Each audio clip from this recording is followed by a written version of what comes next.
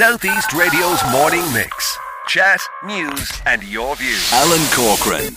Morning, Alan. How are you doing? I'm grand, Michael. We want to look initially, I have a couple of issues to raise with you this morning, but first off I want to focus in on one of the main talking points, your town, your say, your new Ross. This is a vision, a plan for the future. Can you tell us what it is, please?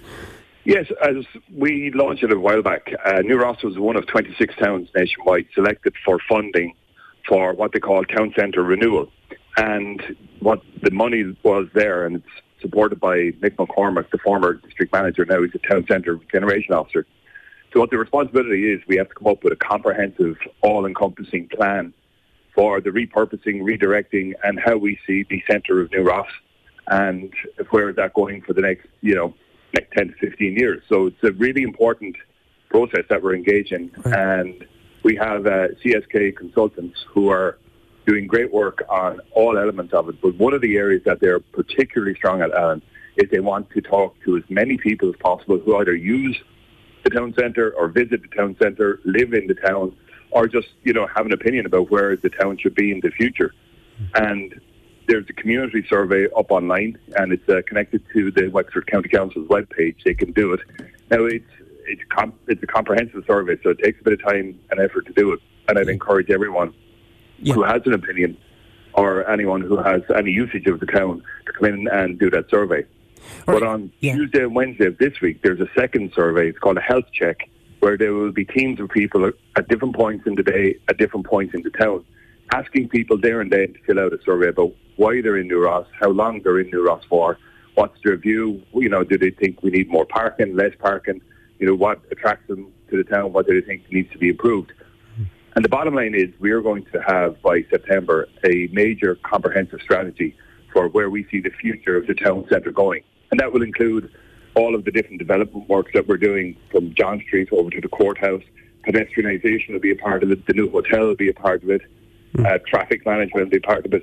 The environment and that whole area of the circular economy will be a part of it. So what I'm asking for is, if you see somebody on the town Tuesday and Wednesday with the survey, please fill it in. And I would ask everyone who's in the New Ross area to go online and do the online survey, because there's a third survey coming up next week, what they call a walk and talk, where they'll be meeting with stakeholders and they'll be walking the town and looking at different areas at the same time. All right.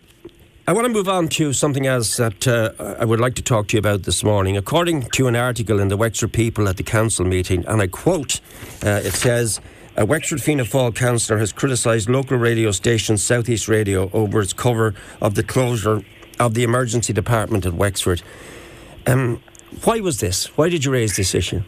Well, I didn't particularly direct the criticism at any individual or any person, but I felt up to now, every politician and all the agencies, the HSE, the management and staff, the contractors, and of course the users of the hospital, we're all pulling as hard as we can to get the hospital open as quickly as we could.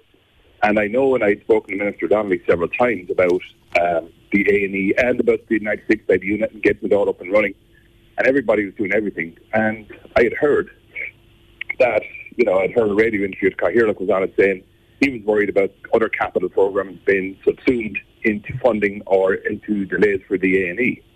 Now, the day before that, the Minister was clearly on government buildings saying this will not occur. There will be no substitution from one program to another. The resources were there. It wasn't, and it isn't a question of resources. Well, I beg to differ with you, Michael, on the fact that you didn't point out at one individual radio station, because in Pádraig's article, now I was at that meeting and I left around 4:30, so I didn't hear your comments, and I was a little bit perturbed at the fact I wasn't aware of the comments, and it was only through Pádraig's intervention that I managed to hear about them. And Pádraig's article states quite clearly, I hope our public broadcasters will be a little more understanding now and won't be carrying on with this ticking time clock now that we have a date. The only radio station I'm aware that has a ticking time clock on the A&E unit in Wexford General Hospital is Southeast Radio. So quite clearly you did direct your comments towards Southeast Radio. Well, I would have brought it up earlier in the meeting if we were allowed to do congratulations, because what I wanted to do is to congratulate the management staff for everything that they have done. A heroic effort, not just in Wexford, I might add, but in also Waterford and Kilkenny. So I wanted to congratulate those, and I would understand, and the article says that maybe Councillor Sheehan didn't understand the pressure. Well, I've had a family member in hospital for the last month. I know exactly what the pressure is. Michael, can I stop you? You've sidestepped my question quite nicely. No, I haven't. No, you have sidestepped my question, because my question is... can you answer my question, which is you quite clearly pointed the finger at South East Radio because of our ticking time clock. Do you accept that you were pointing the finger at South East Radio by that statement?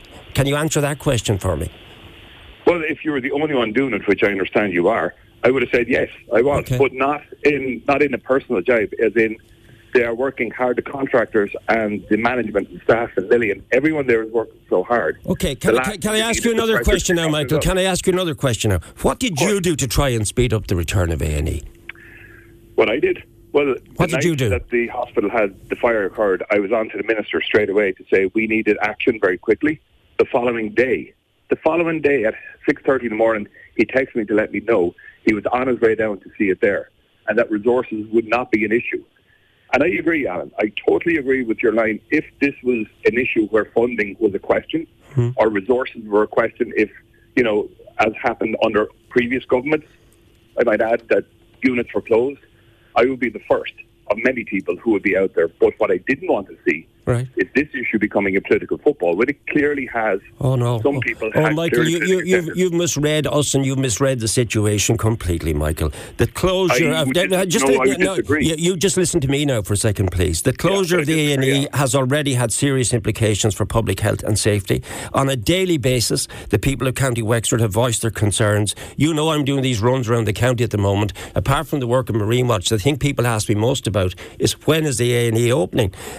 So South East Radio's coverage, including the use of the ticking clock, is aimed to raise awareness about the situation and keep the public informed. And in no way are we critical of the management or staff of Wexford General Hospital. We are extremely supportive of them. You're misreading that then, because I'm sure somebody working in the hospital who's doing everything that they can, and the contractors doing everything that they can, and indeed South East Radio's great relationship with the hospital for the fundraising. Yeah. I think you may have overread the situation there, but the difficulty is, if I can finish, the difficulty is some people were going to use it as a political football. And I disagree with what you said there. Like I said to you just a few moments ago, I've had extensive dealings with several hospitals in the southeast over the last month. I don't need to be reminded. I don't need a ticking time clock to see what the pressure the people are under. What they need is resolution. They need support, and they need our coverage. Well, I have another question for you now, Michael. If this were in any constituency where Fianna Fáil ministers were in situ, do you think it would have gone on as long? Do you think if this was in Micheál Martin's constituency, that people from Cork would be waiting 3 hours, 4, 5, 6 hours outside ambulances in University Hospital, Waterford? Do you not think that Micheál Martin would have intervened as Taoiseach of this country and had their A&E open? And I'm just giving this as an example, and have had their A&E open long before Wexford is getting our A&E open. Well, I would say that given the fact that the Minister was down, the Taoiseach was down, and I know the Taoiseach will be coming down, I would say that they have given the top priority. The last thing we want now, and we would be sitting here and saying, they only come near the place when there's an accident or a photo op. This is the whole thing. I did not want, and I do not want this issue to become a political football, because we have You've made it a political football, though, Michael. No, I disagree, Alan. You had people on the radio saying that they were worried about the capital programme being subsumed into this. You had other political representatives who have their own opinions and they have their own agendas. I accept that. Those people provided documents to me where they highlighted their concerns. I've discussed this. I will discuss it with Minister James Brown and Deputy Paul Keogh when I get the opportunity to discuss it with them. But I just want to get back. Can I just get back to something very important, Michael? Can you understand the fear people have after the previous with this? On this very radio station in 2011, 2012, a document was produced which highlighted that our hospital could have been downgraded, and the fear that put into people's hearts, that fear is still out there. And I can only reflect it as a presenter of a radio show. People keep asking me daily, and I'm sure they're asking you as well, when is our A&E reopening? Now we've been given a definitive date. We're reassured that date is going to happen. There's even a possibility we might even broadcast the programme from there.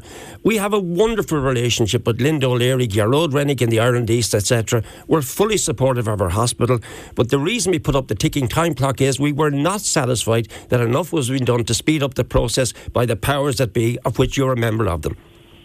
And you're entitled to do that, but I'm entitled to voice my opinion that the last thing the people who are working needed is additional pressure to be wound up as saying, this is it. And let me just take your point there with the document. The question is not a question of closure. It's not a question of a political decision that we're going to change the status of the hospital. What it was clearly is that resources were made available and they're working flat out as quickly as they can. Okay, why are they not working at the weekends? Why were they not given the extra funds? And again, you never answer my question in relation to if it was on Micheál Martin's watch, that be rest assured that the Cork A&E would be open. That's the general feeling. Now, you can dismiss my question, dismiss my thoughts, but answer those questions for me. Why are they not working at the weekend? Why haven't they got the funds? Well, I don't think funds are an issue, and if it were, it would come to our attention and we would have brought it up. And like I said to you, the Taoiseach, the Taoiseach, the Minister for Health, they have all been down. Like, they have said, we will get this open as quickly as we possibly can. And at the time, and if I'm correct in recalling, at the time some politicians were saying it will be September, October, November. So I think the fact that we will get it open, hopefully in early July, before the deadline or before the announced date, I'd be delighted there. And I'd be delighted to stand there with you and say, it's a job well done. Okay. But it's not a question of resources, it's not a question of funding. Now, it's a question of it's a question of priorities, Michael. And the priority is that Wexford General Hospital, like a lot of the projects here in Wexford, are kind of put on the back burner. They're on the never. We still haven't got our third level campus. And I mean, it's just reflective of the fact that we need far more active. We need a senior minister in this county of ours. And like, I just give an example of just one comment I've come in relation to the hospital. And this comes from William, and I have his full name and his email address. He said, I would like to encourage your coverage of Wexford General Hospital. It is disgraceful delays in getting a bit of work done. Keep going with your countdown clock and ignore the politicians. So, I mean, basically, people feel that there's been too much dilly-dallying with this. Well, I would say in this regard, like, it is not a question, again, not a question of resources. Resources are and can be made available if additional is needed. It may be a question of contract, and it's a question of delivering on it. But I'm sure there's constraints, as you well know, Alan, in talking and been at the county council meetings. There is constraints in getting large-scale capital public projects done. And in relation to upgrading, like, there will be, like the 90-bed unit, there will be huge opportunities here. I mean, there's a possibility that those units can go ahead parallel now that construction has been on the A&E. In relation to the South East University thing, you were at the meetings too, Alan, and you've reported on them. Yeah, well, I don't want to go into. I don't want to go into the university. I just wanted to correct that, because you brought that up thinking nothing has happened.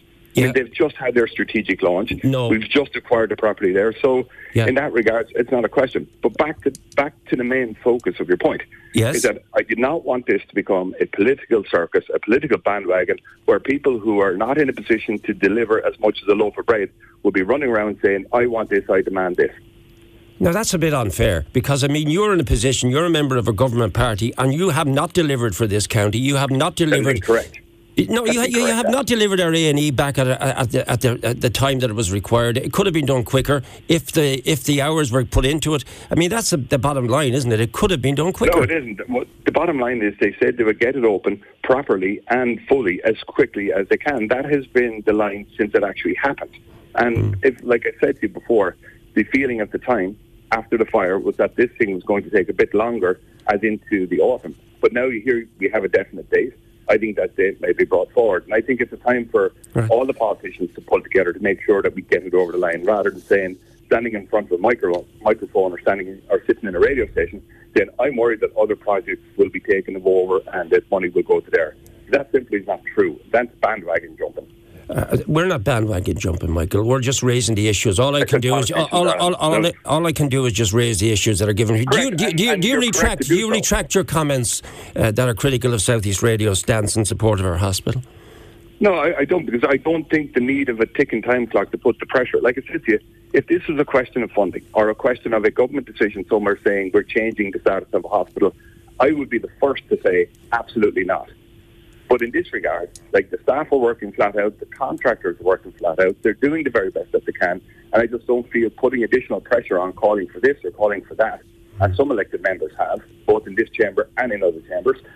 You know, I just don't think ratcheting up the pressure on the staff that are there.